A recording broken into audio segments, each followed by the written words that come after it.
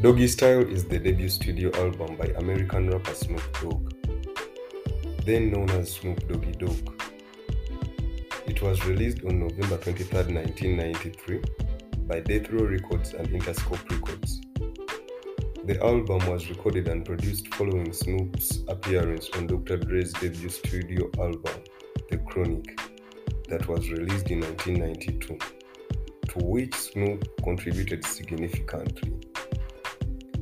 The West Coast style in hip-hop that he developed from Dre's first album continued on Doggystyle.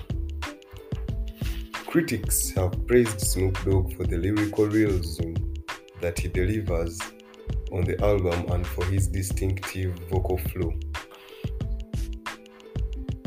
Doggystyle debuted on number 1 on Billboard 200, selling 800,000 copies in its first week alone in the United States, which was the record for a debuting artist and the fastest-selling hip-hop album ever at the time.